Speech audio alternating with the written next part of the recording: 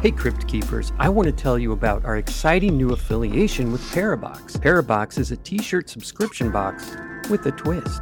Each month you will receive a new paranormal soft style tee and info card about that month's theme. The shirt and card will contain clues to finding a hidden password for use on their website. You'll also find clues to next month's theme. Correct entries get entered in a raffle for free gear. The shirts are unique. They're pretty dope with designs about all your favorite paranormal stuff like Black-Eyed Kids, Bigfoot, Nazca Lions, and a really cool Battle of Los Angeles tee. That's one I'm hoping I will get here sometime soon. The designs are silk screened onto a soft style tee that's super comfortable. From the moment you open your Parabox, you'll be so engrossed by the t-shirt, you'll forget there's a puzzle built into it. That's right, each shirt contains a secret password. It can be in the form of codes, ciphers, riddles, numbers, images, or other hidden gems. Have fun exploring the design and putting the pieces together to figure out where to go next. Get your exclusive link in the show notes, and we get a little kickback when you sign up for the box, so you can support the show while getting cool swag with mysteries in the process.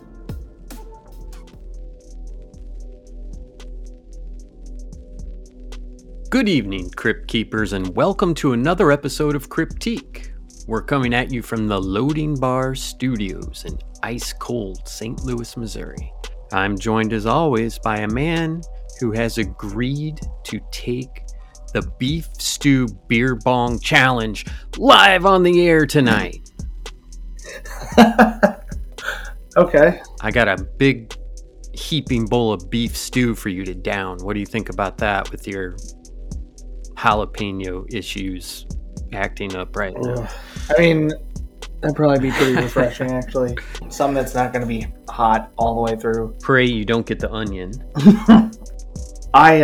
Speaking of weird things, I've been telling everybody I've talked to about this. One of the beer salesmen that comes here to the bar, we were just talking about stuff that I had on tap and like the way, we have some stuff that people mix. We have a beer called Fruly that's like a very sweet, kind of thick, like strawberry Hefeweizen kind of beer. Okay. And people will mix it with Blue Moon. They call it like a strawberry moon. Mm-hmm. Yeah, you can mix like Guinness with things, whatever. Mm-hmm. But this guy was like, oh, you know what I had over the weekend that I thought sounded gross? He's like, you take a shot of amaretto and then put beer on top of that, whatever kind of beer you want, and then top it with orange juice. I was like, that sounds fucking weird. Yeah. And he was like, it absolutely does. I did not think it would be any good. He was saying that they were doing them as like bombs. You just drop the shot glass of amaretto in it and like chug it. He was like, it's really smooth. It's all right. And so I tried it, and it's fantastic. Yeah, it's actually really good. And then I was like, okay, it's good with Blue Moon. I'll try it with Stag, because Stag is Stag. But I tried it with Stag, and it was actually better because Stag has very little sugar in it. Like, that's why it tastes the way it does. It's like, if you just wanted like the most generic, like I want a beer type of beer, like that's it. Now, I don't think it would work with beef stew, but I would be willing to try because I've been wrong before. Anyway, tell them what they need to know. We would really appreciate it if you would follow us and share on Facebook and your favorite social medias, and also check out our Parabox sponsor. They have a mystery t-shirt box. They have a lot of actually very cool shirts. I've talked about it before. They have shirts with Yeti, Skinwalker, all sorts, like any paranormal concept or legend you've heard of. They probably have some kind of really cool design to go with it. Yeah, almost every episode we've done has a t-shirt, so haven't seen an Incels one though. No. That's what I need, an incel t-shirt and just an arrow pointing up. Or down. But yeah, check that out by clicking the link in the show notes. So, what are we talking about tonight? Tonight we are talking about... Alright, the Nazis and the occult. There are some truly bizarre theories out there about the Nazis, such as the idea that Hitler was possessed by a demon, or that the Nazi conquest of Europe was powered by the magical Spear of Destiny. That may be a more obscure one, but if you have ever seen the movie, the Constantine movie, I'm assuming you remember that movie? Oh yeah, I remember. Where he finds the spear wrapped in the Nazi flag. Yeah. That's an intense scene. If you haven't seen that, just, watch it on YouTube. The movie's great, and obviously I love Keanu Reeves, but that scene is very powerful, and there's like a jump scare mixed in too, so it's pretty cool. It's so good. Everybody I've ever shown that movie to is like, "What? How did I miss this? Yeah. Like, why did nobody call me and tell me about this movie before?"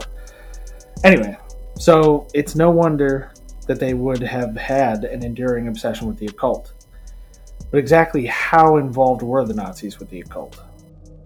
Well, they claimed that they descended from Atlanteans. And before we throw this theory under the bus, we need to understand that history is basically agreed upon lies. So whether there's any credibility to them thinking that they were descended from, the people that we don't even know where Atlantis is, if it existed or anything like that for sure. But before we throw that theory under the bus, history is agreed upon lies. And I will tell you something, if the Nazis won World War II, and some people think they did because they think Germany lost, but the Nazis won because now they're all over in NASA and, the scientific world and whatever. If they won World War II, that would be history. That would be what they're taught in schools. So, yeah, I mean, think about that for a second and understand that perhaps the things that you were taught are not exactly what happened. Anyway, the political group that would eventually become the Nazi Party, which was originally the German Workers' Party, was founded in part by individuals from the Thule Society. I think it's just Thule. But they were an esoteric group dedicated to studying the mythological origins of the Aryan race. Several prominent Nazis were either members or active within the society, including your boy Rudolf Hess. He would become the Deputy Führer to Hitler. Alfred Rosenberg, head of the ministry that oversaw Nazi Germany's occupied territories in Eastern Europe, and Dietrich Eckart, who founded the German Workers' Party. The Thule Society's primary focus was on the study of Ariosophy. Is that a real thing? I'm sure it's in there somewhere. You had to hit the right pronunciation. All right. The Society's primary focus was on the study of Ariosophy, referring to the wisdom regarding the Aryans founded by occultist Guido von List and Lanz von Liebenfels. These individuals' beliefs would come to inform significant aspects of the Nazi state, such as von List's belief in the power of magical ruins. Now, I don't find that so odd. I mean, if you've been to Stonehenge or the pyramids all over the world or any place, I think that there's something to that. It's kind of presented as though they were, insane for thinking that a certain place could have a certain power or a certain frequency. If you're Christian out there, just think about going to holy places, right? Yeah. I mean, what is it in France where everybody visits? Lourdes. Yeah. I think that's kind of an accepted thing, that there are places that, maybe hold a little bit more power than others. Just think if you were on the real Calvary Hill, where Jesus was crucified. That's a powerful place. But anyway, the Nazis were obsessed with finding the lost city of Atlantis, which a lot of people are. While beliefs in fringe sciences, pagan religions, and the occult spread like wildfire through Germany in the late 19th and early 20th centuries, the myth of Atlantis had a truly profound impact that was weaved into the emerging Nazi philosophy. Historically, Atlantis first came to prominence as an island mentioned within an allegory in Plato's dialogues Timaeus and Critias. But in any case, it was written about 330 BC. In these stories, Atlantis is regarded as an enemy force that came to attack the Athenian nation-state. Athens repelled the attack, according to Plato, with the island of Atlantis eventually losing support of the gods and sinking into the ocean. While Plato didn't really say all that much about Atlantis, he pointed to the supposed location of the island as somewhere, quote, beyond the Pillars of Hercules or the Straits of Gibraltar, which is basically between Spain and Morocco. So it's kind of a little passage into the Mediterranean Sea, if I'm correct geographically. In Nazi lore, the legends of Atlantis got mixed with Aryan myths, leading to a resurgence of the concept.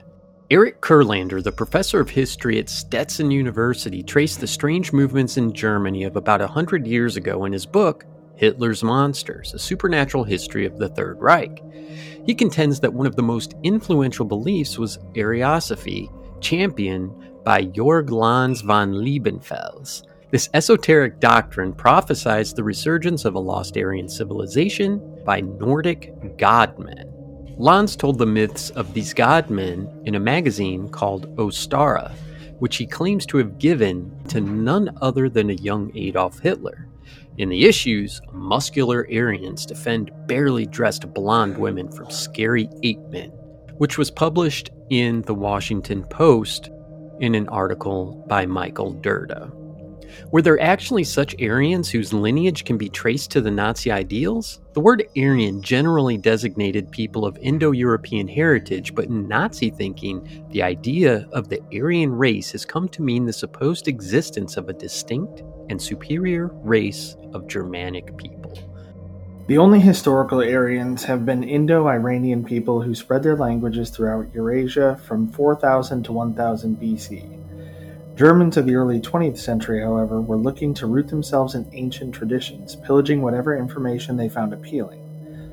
Lanz's 1905 book, The Theozoology, or the Science of Sodom's Appellings and the Gods' Electrons, which is such a catchy title, incorporated Hindu mythology, a common feature of German theosophical texts at the time, which claimed that somewhere in India and Tibet were hidden societies of ancient Atlanteans or secret masters. And I don't know if we've ever talked about secret masters, but it's a pretty common thing in paranormal sort of research. You have these people who appear throughout history. Mm-hmm. Count Saint Germain is suspected to have possibly been one of them. If our listeners they're probably familiar with that story, but we'll do a show on Saint Germain. Yeah. He popped up in history a couple times. If he was a real person, he would have been like 300, 400 years old the last time he was like recorded as having had an interaction with somebody. Mm-hmm. But really interesting. This possible connection, though, to India and Tibet was a particular obsession for Heinrich Himmler, the ruthless head of the SS and Gestapo police. For the Aryan myth to be proven true, he figured the actual location and history of the Aryans needed to be uncovered. Himmler spent a decade on a semi-mystical project that had an SS unit called the Ancestral Heritage, which included archaeologists and scientists searching the globe for the lost Aryans of Atlantis. As the historian Sir Richard Evans of Cambridge University pointed out, the Nazis saw world history in terms of a struggle between races and survival of the fittest. They thought all races were inferior to the Aryans. Himmler wanted to press forward with a new religion, including sun worship and old gods. He wanted the SS to become a kind of cult, or Aryan aristocracy. Aryan aristocracy it'd be hard to promote in this day and age, but as like a metal band, that would not be a terrible name. That's true. We have named so many bands on this show. Gosh, if we just could play instruments, huh? Right. Or sell the rights to our names that we come up with. Right, yeah. You know, if somebody out there wants to send us like $40 every time we inspire a new band name for them. Right. All right. So I'll get into Himmler here. Yeah. In 1938, Himmler's interests, which also revolved around finding the Holy Grail of Christian mythology, resulted in sending an expedition team of Nazi scientists, led by the explorer and zoologist Ernst Schaefer, to the Himalayas. All this is starting to sound a lot like Raiders. Mm-hmm. The location was chosen specifically thanks to the work of Herman Wirth, a contemporary scholar of ancient religions.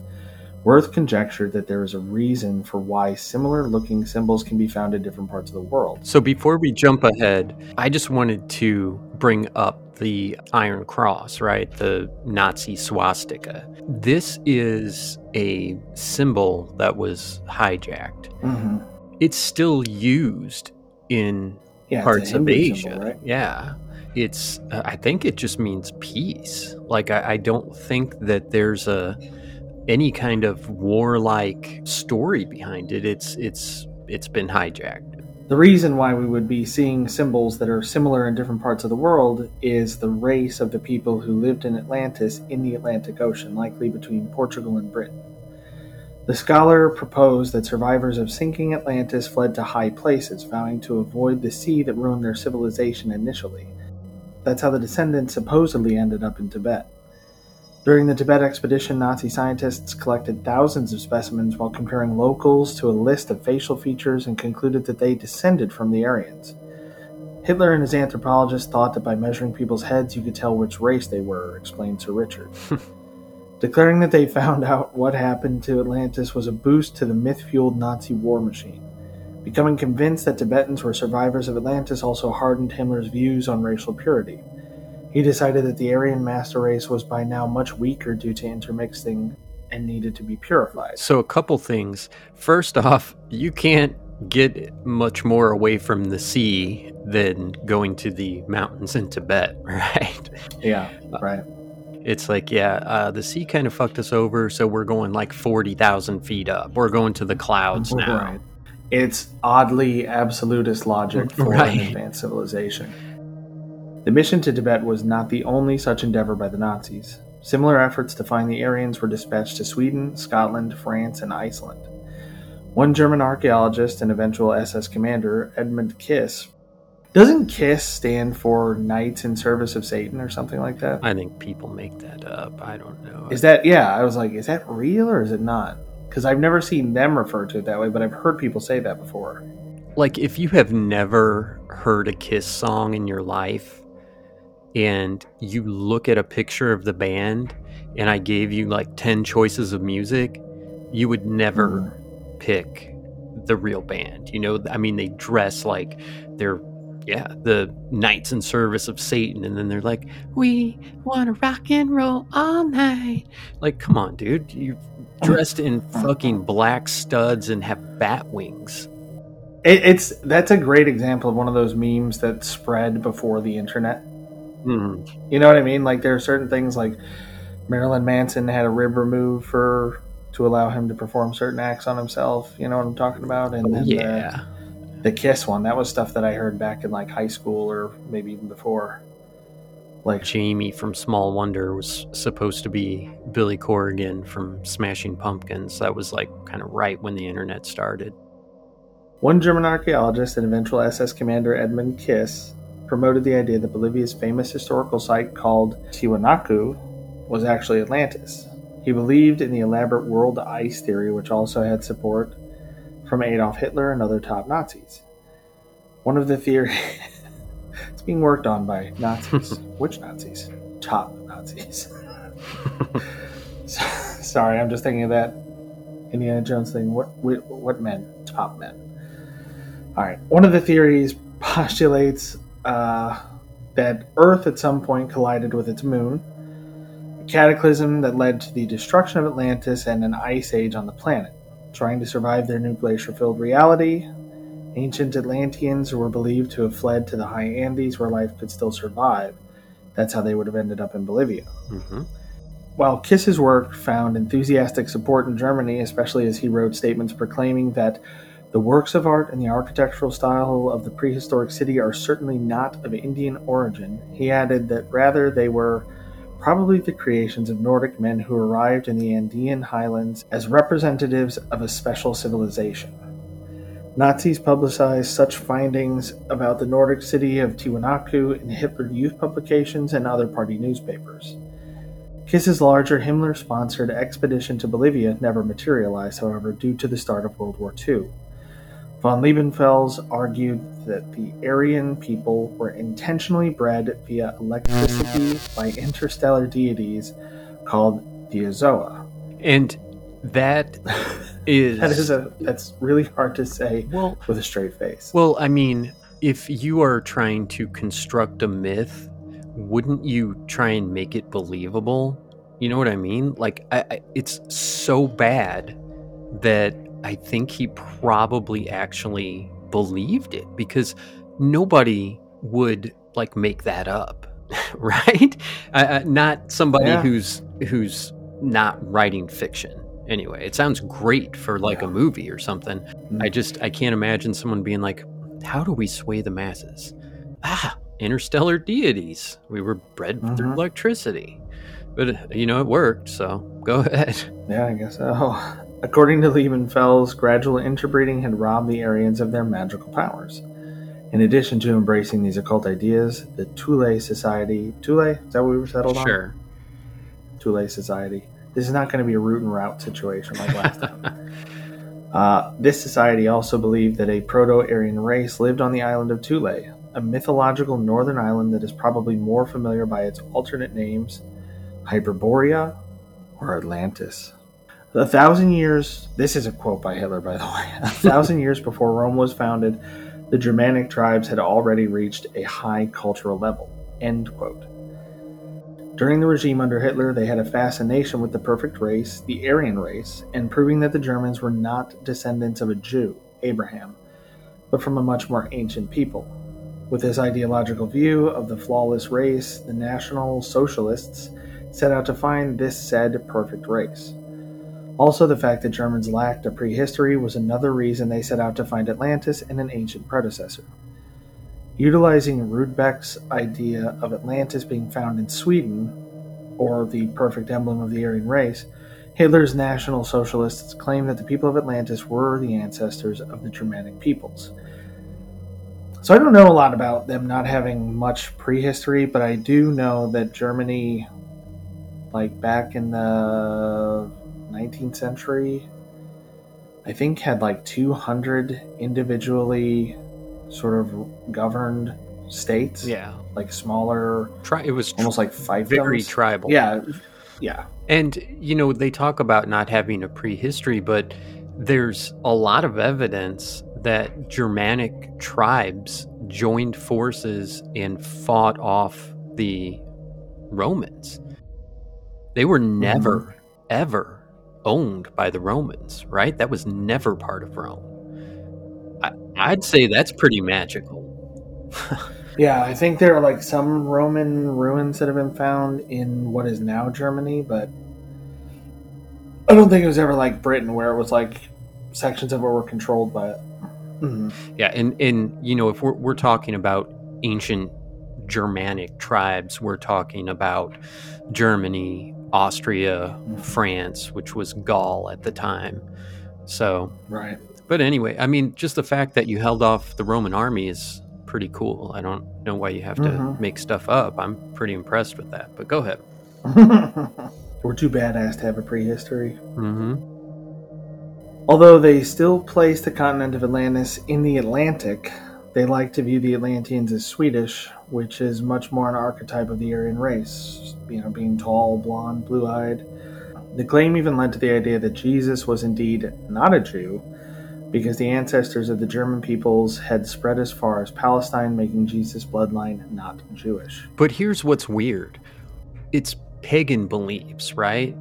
And by pagan, we basically mean non-Abrahamic. Right. Not Christian or Judaic or I guess Islamic. Yeah. And if that's the case, then why do they care if Jesus' bloodline is Jewish or not? It doesn't make sense. Yeah, I don't totally I've never totally understood it, because I could become Jewish. I have no particular bloodline that links me to it, but there are members of my family who are Jewish. The best strategy you can have, in my opinion, to become like a leader, a political leader, something like that, is to convince people that they have a problem and that you are the one with the solution. Yep. And an easy way to do that is to appeal to a majority of people and say, you are not the problem. You're great. Mm-hmm. The problem is this other group or this other factor that's holding you back. Mm-hmm. So it's all like marketing, in my opinion. Mm-hmm. Yeah, the whole like marketing move was that what would become the Nazi Party singled out the Jews as being this particular problem. Mm-hmm. And it was easy to do because I think at the time, like, it was something like 80% of companies or banks or whatever in Germany, as they were going through this massive depression and recession after World War One, like, most of these banks were either controlled by or had leadership that was Jewish, or, you know, members of their boards or whatever. So they're basically looking for somebody to blame for the fact that they lost the First World War. Yeah. And are going through the economic consequences of it. They're trying to blame that on somebody, so they chose this group. I don't know. I've never understood it, and I don't really understand how you would identify visually somebody as a Jew, unless they're wearing like the traditional Hasidic. Right? Isn't that the term? So yeah, when it comes to like somebody's bloodline being Jewish or not, I don't particularly understand what that means. When the Nazis came to full power, a book written by a prominent geographer and Führer of the German press, Albert Hermann, propelled this proclamation that the Germans were descendants of Atlantis. Himmler was Reichsführer, SS, or head of the SS, which means he supervised internal and external police and security forces, including the Gestapo, and was inferior in rank only to Hitler. The National Heritage Institute, founded by Heinrich Himmler. Why is that hard for me to say? Leave this in. Heimlich because Himmler. Heimlich maneuver is what you're struggling with. The Heinrich maneuver is a little different. Quite different. The National Heritage Institute, founded by Heinrich Himmler, Hermann Wirth, and Richard Walter Duray, I think, in 1935, became a leading think tank in Nazi Germany. In this institute, they conducted a lot of research and expeditions on various subjects and places, such as Bayeux Tapestry, expeditions to the Middle East, Tibet, Ukraine, and medical experiments. In the National Heritage Institute, discussions of Atlantis were very common and were utilized to encourage SS ideology. In this institute, they were the first to come up with Helgoland, or a sacred or holy land, which became an alternate name for Atlantis. This institute further dictated the idea that ancient Germans were not descendants of Jews, but that they came from Atlantis. Himmler took a personal interest in Atlantis and its possible descendants. Himmler was very interested in archaeology and antiquity, even bringing an archaeologist, Alexander Langsdorff, with him to meetings in Rome. In the institute, they set out to search for the ancient civilization using many archaeologists. Himmler sent out these archaeologists all over the globe to search for this connection, and he also used scientists to find genetic similarities in Germans to find a connection proving a common ancestry with Atlantis. Himmler often visited the archaeologist sites to see how they were coming along with their findings. The Atlantis Thule myth was closely related to the idea of glacial cosmogony. Oh, it's just the theory that we talked about earlier, that Earth had a collision with the moon.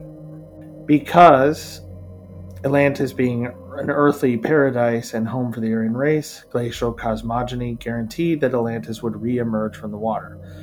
So yeah, it's the idea of like, I guess tides and stuff, but whatever, it doesn't even matter. This paved the way to start Aryan science, which entailed that the Germans would make it their goal to racially purify and attempt to go back to Atlantis. The National Heritage Institute created propaganda for the pseudosciences, and they aided in the idea and continuation of the Atlantis myth. Edmund Kiss wrote several novels on Atlantis and the subject of glacial cosmogony. In all his books, he writes how the Aryan race, or what he calls them in his book, Azis, I'm assuming it's not asses, Azis, whatever, have a great kingdom, and they have slaves with brown skin. Also in his book, he makes a point. Well, just to be clear, we're not promoting this as being real. Also in his book, he makes the point that the slaves are highly impressed with this Nordic race and want to bring this back to their homeland, so it will be just as remarkable. His book essentially captures all the fascist ideology, community, discipline, racially pure nationalism, and all these other ideas and ideologies, even though I already said ideology. The Nazis wanted to find Atlantis because then they could repopulate it with the white races and have their perfect fascist society.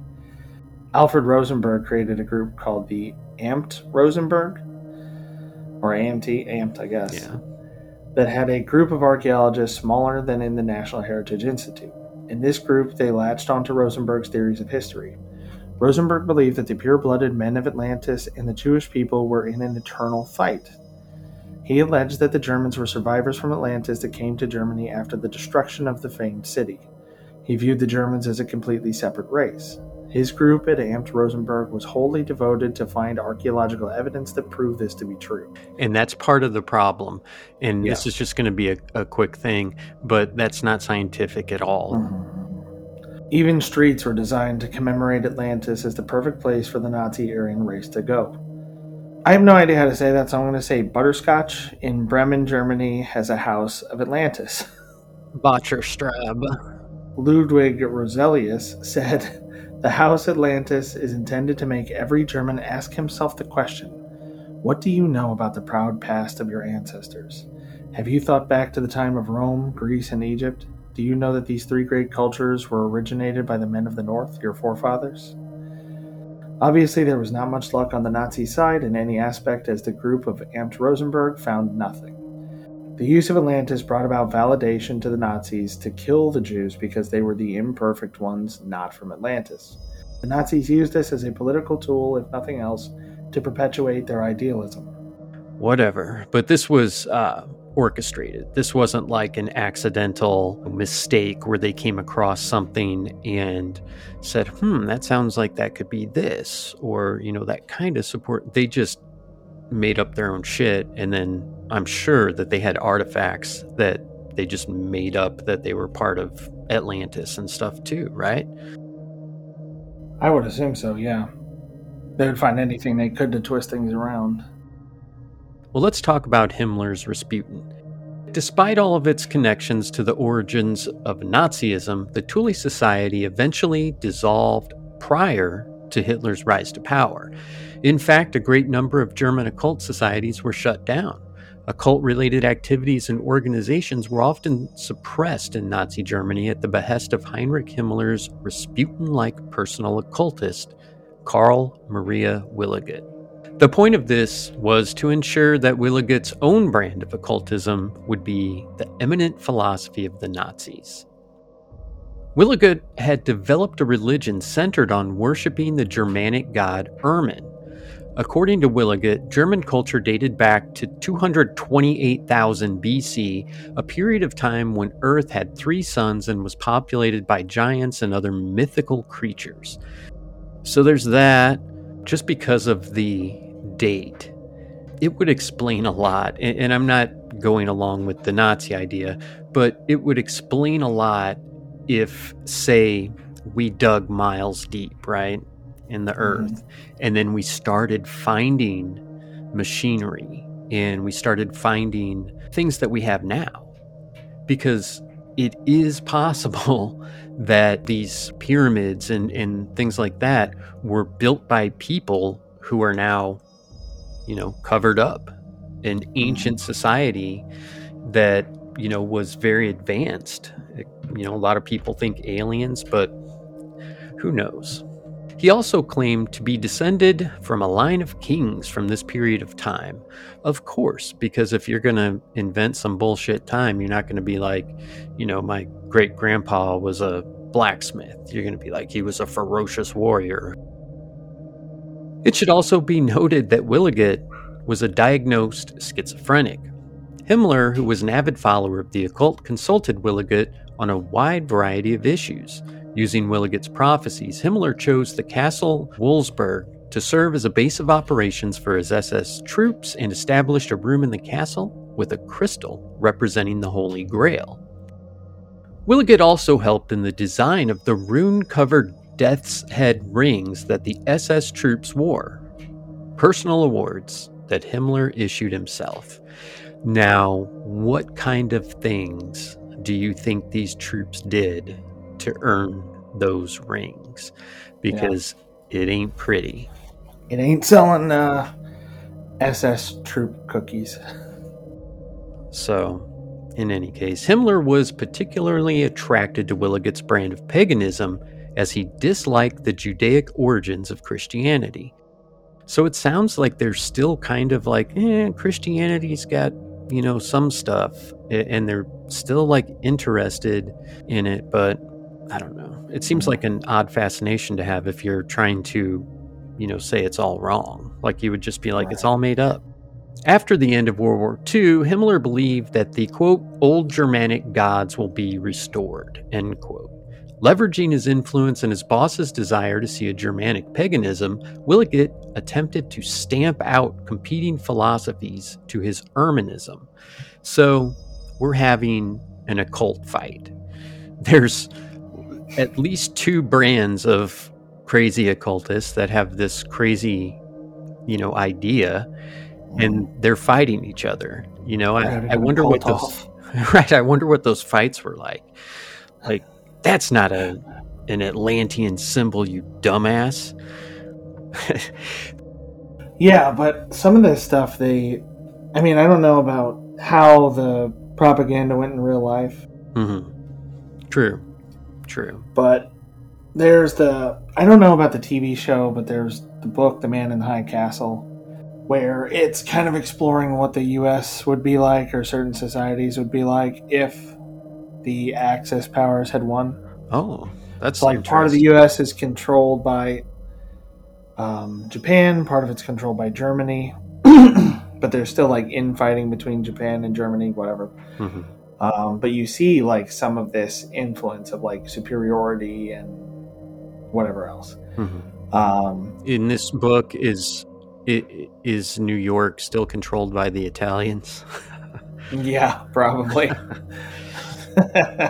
But I really think that the property that did it best was probably the Wolfenstein games, the later ones, because they explore. I've talked about it before. Like, God, I don't remember what we were. It was one of our interviews, but I talked about the Dot Yakud or whatever they were called, like this secret society, this offshoot of the Jews, or of Judaism, I guess, that was focused on coming closer to God through scientific exploration, essentially. But like they never intended their devices to be used. And part of what turns the tide of the war is that Germany accidentally comes across some of these devices. So they start developing like technology that would be advanced today. Right. Back in like 1944. Right. Anyway, one of the later games explores like the 60s. Like Germany has won. And there's a part where you're like infiltrating a city and you can hear and see like news and stuff like that where they're talking about like, oh, we recently found out that this great thing about this other culture is actually our ancestors who did that, not the people who lived here, or like it's just there's constant propaganda and stuff that you can pick up through these games where it's the Germans saying like, oh, we've discovered this great way to improve everybody's lives. We're not doing anything horrific. We're not exterminating all these other people. Yeah. Oh, we're really just retaking land that was traditionally ours because our ancestors came down here and helped these people a long time ago. And, just finding ways to take credit for stuff. Yeah. But the way they make it sound, it's like, if you're just used to hearing this, and that's kind of the image that you get through these games, like, there's a certain set of people who are just used to hearing like, hey, we've made these incredible technological leaps. Oh, and these new scientific discoveries that make us look better. Like when you start to sprinkle in lies about it, it probably gets easier to take than just getting a dump of it like we're doing right now. True. Very true. And these people were not idiots, right? I think people look at Nazis and, we saw them on Hogan's Heroes. They're always portrayed as being just, imbeciles and incapable of anything. But are you insulting my boy Schultz? Yes. But this didn't happen overnight. And you're right. They didn't start out like, hey, we're going to kill 4 million people. Are you guys cool with that? It's like a snake. It just kind of slithers up slow, and before you know it, it's right there. But yeah, the United States will never, ever be overtaken. there are more hunters in the United States than in all the world's armies. And a good portion of our hunters are also military or ex-military. And they may be able to get the coasts for a little while, but they're not coming inland, that's for sure. And they would eventually get driven out because everybody has guns. So good luck. Yeah, both grandpas were in World War II.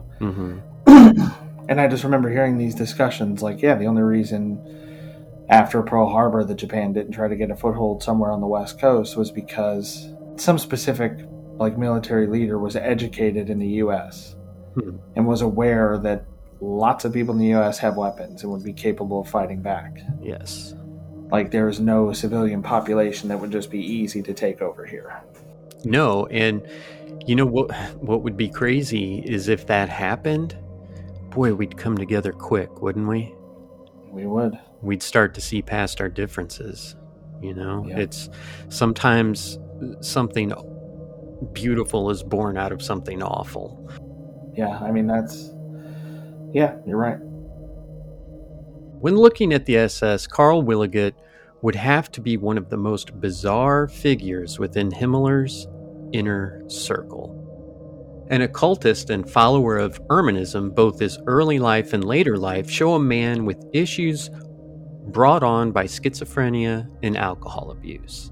Born in 1866 and brought up as a Catholic, he served during World War I on the Southern and Eastern Fronts. After retiring in 1919 as a colonel, he took on studies of the occult, believing himself to be the bearer of a secret line of German kingship, which we talked about earlier. I don't know, what's scarier? Is it scarier that these people believed all this stuff? Or is it scarier to think that they knew it was bullshit and just made it all up just to, advance their power? I think it's a combination of both. I think a combination of having the balls to make up something like this, along with being persuasive enough to get people in on it, to get people invested in it. Yeah. Because, if you believe in something, there you have a certain conviction. But it takes a very skilled kind of liar to be able to come up with a ridiculous story like that and pass it off in a way convincing enough to, like you said, end up with the mass murder.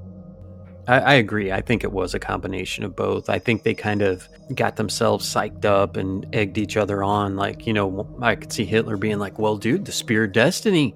I mean, if I take that into battle, I'll never lose. And then this other guy who we're talking about, not Himmler, but the Carl Williget, would be like, oh, absolutely, dude. And check this out. We're also from Atlantis. Oh, and then, the next guy is like, we were born of electricity from the Theozos. And they're like, yeah. And just like this round table of Nazis just feeding on all this craziness. All right. Using a newspaper he founded called Der Erscheinende Besen, he went about publishing pamphlets pointing to a worldwide conspiracy of dark forces in the form of Catholics, Jews, and the Masonic Order. It's interesting that they pointed out the Masonic Order. There's probably also a lot of people out there that don't realize that the Nazis hated Catholics too. Now, obviously, they didn't slaughter millions of them. That was done in the Bolshevik Revolution, but not Catholics, but Christians. But anyway, yeah, I mean, they didn't really like anybody. So, yeah. Married with 2 children, his wife moved to have him placed into a mental institution due to abuse and eccentric behavior. Now, think about that in the 1920s. A woman calling and trying to get her husband locked up. Yeah. In 1924, after being diagnosed with schizophrenia and found incompetent, he was placed into a Salzburg asylum where he remained until approximately 1927. Leaving his family in 1932, he moved from Austria to Germany and through mutual contacts is introduced to Heinrich Himmler at a conference of a group operating to strengthen German-Nordic cultural cooperation and would later be taken over by Alfred Rosenberg. Williget was inducted into the SS and given a department within the Race and Settlement Office for pre- and early history. He was promoted to Standartenführer in 1934 on a fast track to Brigadeführer and member of Himmler's personal staff in 1936. There's a lot of Führers in here. Yeah, no kidding. Williget believed that the Bible was written in Germanic and in a hypothetical Erminic religion established in 12,500 BC and later ousted by Wotanism in 2500 BC. His god was Christ, and it's Krist, and he believed Christ was bootlegged by what we know as Christ in the form of Christianity in later years. But in the end, this man was responsible for the design of the SS Honor Ring, had a major role in the takeover and redesign of Wurzburg Castle, which would be the epicenter of the SS ideology, and designed, or at least amended, the runic alphabet utilized during this period. In 1938, Williget was again committed to a mental institution as an embarrassed Himmler arranged for his retirement on grounds of poor health, and Williget's role within the SS ended in August 1939, just before the outbreak of World War II. The return of his SS honor ring and Honorrdegen, which I think is a dagger, were requested as per SS regulations. So one thing that's interesting to me is we talk about a lot of this just being silly, made up history, right? But in Germany, these were the people that controlled the information. So this is what their universities were teaching. This is what their schools were teaching. Grade schools were teaching this.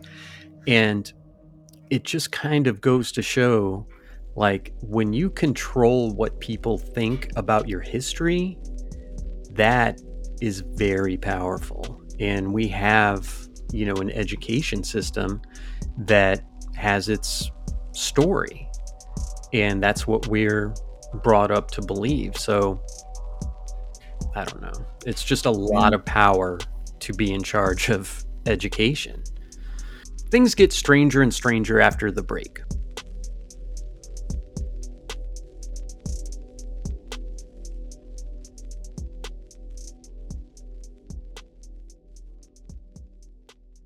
Hey Crypt Keepers, I want to tell you about our exciting new affiliation with Parabox. Parabox is a t-shirt subscription box with a twist. Each month you will receive a new paranormal soft style tee and info card about that month's theme. The shirt and card will contain clues to finding a hidden password for use on their website. You'll also find clues to next month's theme. Correct entries get entered in a raffle for free gear. The shirts are unique.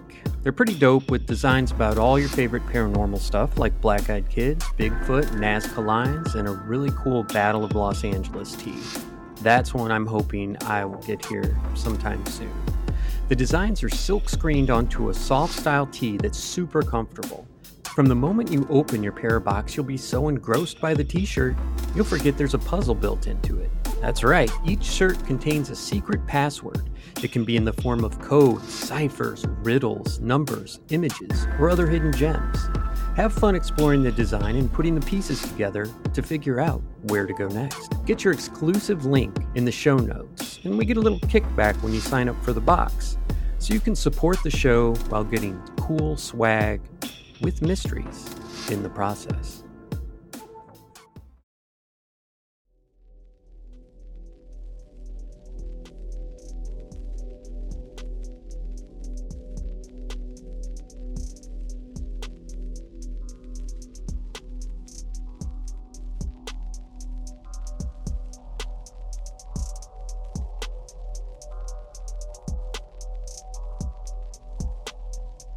Welcome back, Crypt Keepers. Tell us about those wackier theories. There are some wackier theories out there about the role that the occult played in Nazism, most of which have little evidence to support them. First, there is the dark charisma of Adolf Hitler. Adolf Hitler was more than the frenzied madman of popular perception, argues Lawrence Rees. Here was a charismatic politician, brilliant at articulating the fears and desires of the people. Stop for a moment and imagine Adolf Hitler. Picture him in your mind. What do you see? A shouting, aggressive, unhinged character, probably. But while it's true that in his last days Hitler was at times scarcely rational, it's not representative of the whole history. The trouble is that this image plays into a deep desire I think most of us secretly possess. We want Hitler to have been a lunatic from start to finish. We want Hitler to be mad because it makes the monstrous crimes he committed, particularly during the Second World War, easy to explain. It's simple. We can tell ourselves comfortably Hitler was a madman who somehow hypnotized millions of ordinary Germans to do things against their better judgment.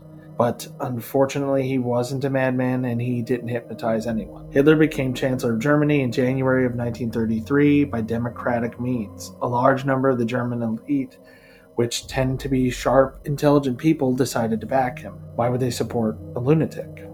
And the way Hitler conducted himself between 1930 and 1933 demonstrated that he was an astute politician. His calculations about where power really lay in Germany and how best to manipulate the emotions of ordinary Germans were extremely sophisticated.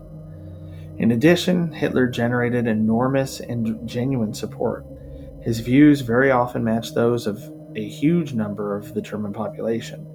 Something that's incomprehensible if we take at face value the portrayal of Hitler as a screaming nightmare. I like that it quotes him as a nightmare. That would be a great band name, too. Yeah, Screaming Nightmare. The picture of the Fuhrer is a much more complex and nuanced one than a dribbling lunatic. I don't know if dribbling lunatic would be right either. Well, we also know that near the end, he was basically on crystal meth. Yeah, that's true. In particular, many talk of the incredible charisma that they felt Hitler possessed. Fridolin von Spahn, for example, met Hitler at a dinner for Nazi supporters in the early 1930s. As Spahn saw Hitler staring at him, he felt as if Hitler's eyes looked directly into his innermost thoughts. And when Hitler held onto the back of von Spahn's chair, Spahn felt a trembling from his fingers penetrating me. I actually felt, this is a quote. This is a quote. A trembling from his fingers penetrating me. I actually felt it, but not a nervous trembling. Rather, I felt this man, this body, is only the tool for implementing a big, all-powerful will here on Earth. That's a miracle in my view. End quote.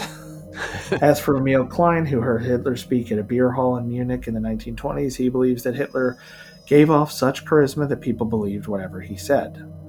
What we learned from eyewitnesses like von Spahn and Klein is that charisma is first and foremost about making a connection between people. No one can be charismatic alone on a desert island. Charisma is formed in a relationship. As Sir Neville Henderson, British ambassador to Berlin in the 1930s, wrote, Hitler owed his success in the struggle for power to the fact that he was the reflection of his supporters' subconscious mind, and his ability to express in words what that subconscious mind felt that it wanted. It's a view confirmed by Conrad Hayden, who heard Hitler speak many times in the 20s. His speeches are daydreams of this mass soul. The speeches given always with deep pessimism and end in overjoyed redemption, a triumphant happy ending. Often they can be refuted by reason, but they follow the far mightier logic of the subconscious, which no refutation can touch. Hitler has given the speech to the speechless terror of the modern mass. People like von Spahn and Emil Klein were predisposed to find Hitler charismatic because they already believed in large amounts of the policies that Hitler advocated for. As we see economic events unfold in Europe today, it's scarcely possible to imagine a greater warning from history than that. There have also been rumors of an occult society based on Vril, a magical substance described in the book The Coming Race. This 19th century work of fiction describes a traveler exploring a cave who becomes lost and discovers subterranean civilization peopled by supernatural beings called the Vrilya. Now, that sounds just totally preposterous, right? Yeah. But we have an episode coming up on the sea tones of China where these miners were lost in a collapse and they couldn't escape. And they said that they survived for this 2 years or whatever with beings that lived underground. So look out for that one. Yeah. In the novel, these beings made use of a fluid called Vril, which they could telepathically manipulate to heal, destroy, or change their surroundings. Some contend that Hitler and the Thule Society worked together to found a secret totalitarian global government referred to as the New World Order. Who else has said that? Yeah. Others, just so you guys know, Bush and Biden have both said that, because I don't want to leave that out there. Others claim that infamous occultist Aleister Crowley, or Crowley, however you want to say it, had made contact with Hitler, or that Hitler had been trained in mind control techniques to control the crowds of Germans he addressed during his speeches.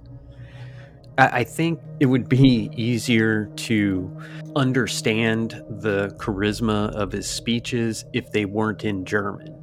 And I know that sounds stupid because people are going to be like, well, he's German, you don't have to get it in English. I just mean that German is such a harsh language. I mean, everything sounds awful. Even, you could be like singing a lullaby and it would scare the shit out of the baby.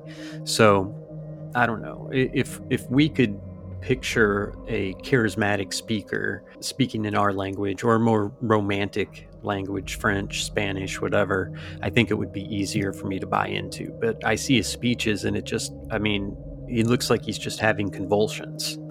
Yeah. I'm thinking about like the old school crooners, like Sinatra and Sammy Davis. And like Yves Montand from France or whatever. Like if they had been trying to speak German, what would they have sounded like trying to do some of their songs? Absolutely. All right, so you want to get into the Spear of Destiny? Tell us about the Spear of Destiny. Still others claim that Hitler possessed the Spear of Destiny. This is the spear that pierced Christ when he was crucified and is claimed to magically guarantee its wielder victory in all their exploits, with the caveat that if they lose the lance, they will die. The occult legend states that whoever claims the spear and understands its occult significance holds the destiny of the world in his hands. According to Houston Stewart Chamberlain, British-born propagandist for anti-Semitism and the German philosophy of an Aryan master race. That's a title. This spear was claimed by Constantine the Great, Justinian, Charles Martel, Charlemagne, and various German emperors, all men of destiny. Before World War II, that sound weird to you? That sounded weird to me. Singing the Wild West song by Will Smith. World War II. World War II.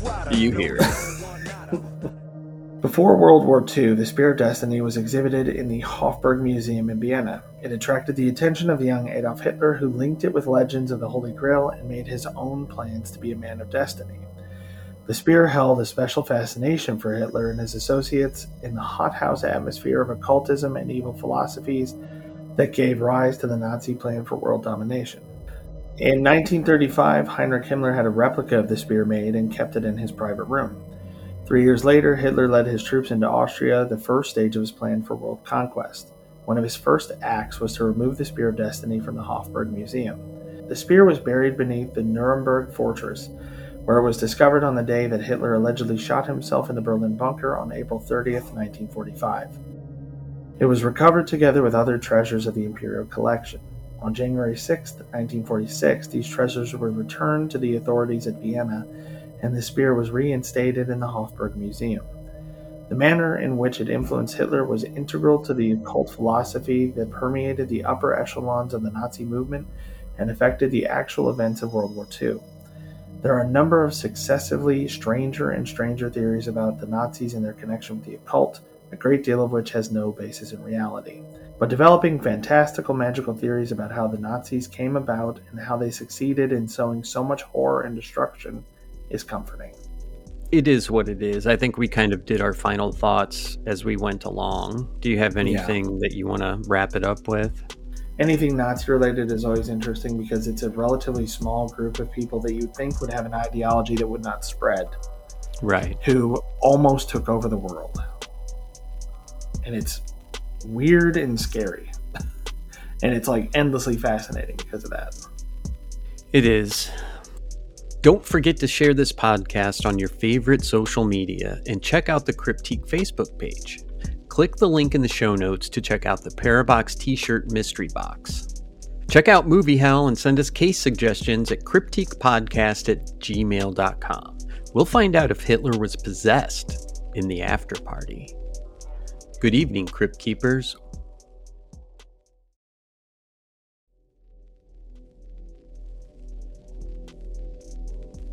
Welcome to the after party.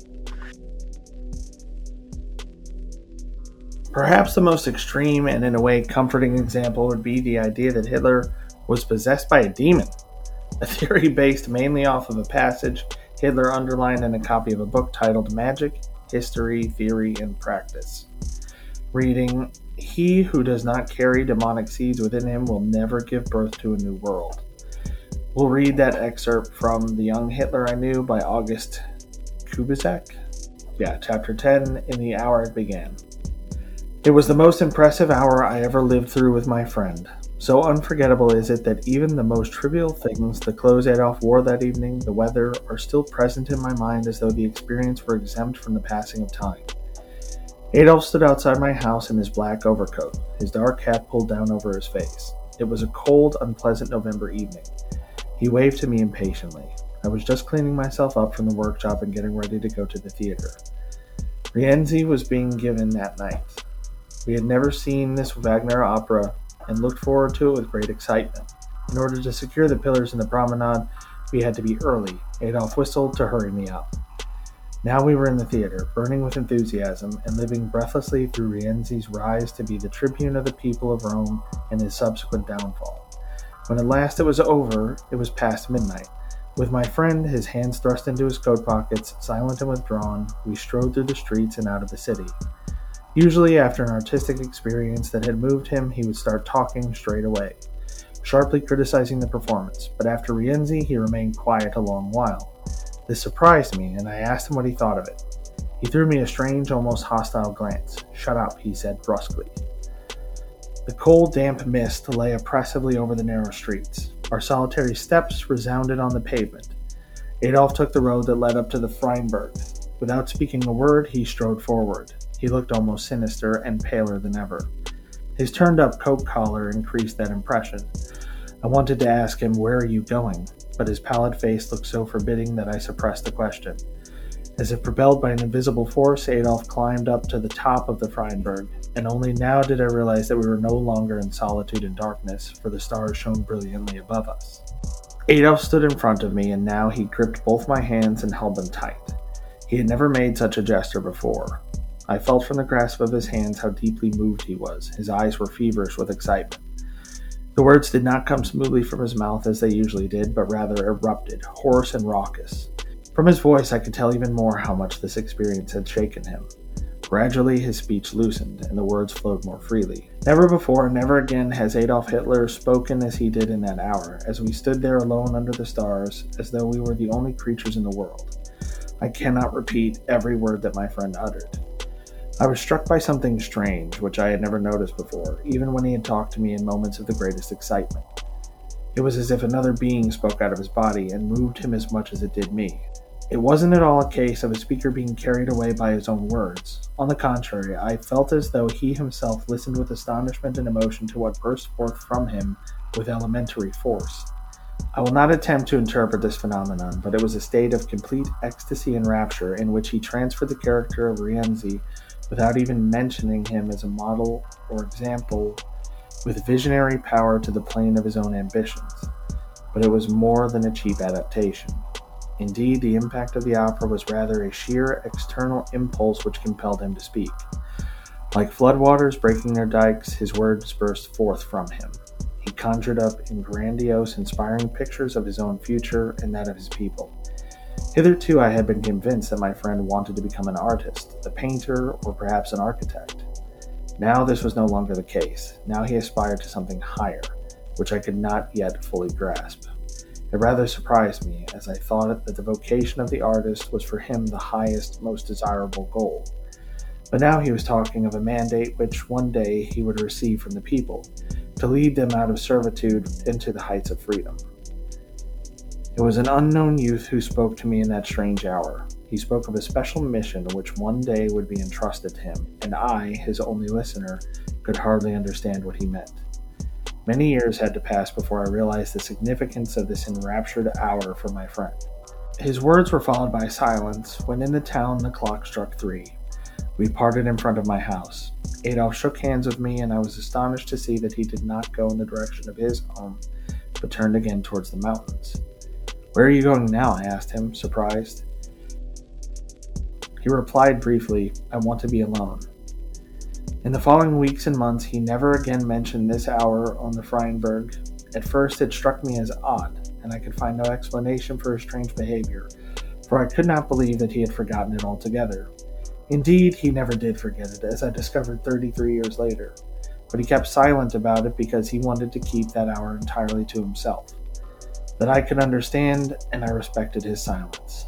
After all, it was his hour, not mine. I had played only the modest role of a sympathetic friend. In 1939, shortly before the war broke out, when I for the first sighted Bayreuth as the guest of the Reichschancellor, I thought I would please my host by reminding him of that nocturnal hour on the Freinberg. So I told Adolf Hitler what I remembered of it, assuming that the enormous multitude of impressions and events which had filled these past decades would have pushed into the background the experience of a 17-year-old youth.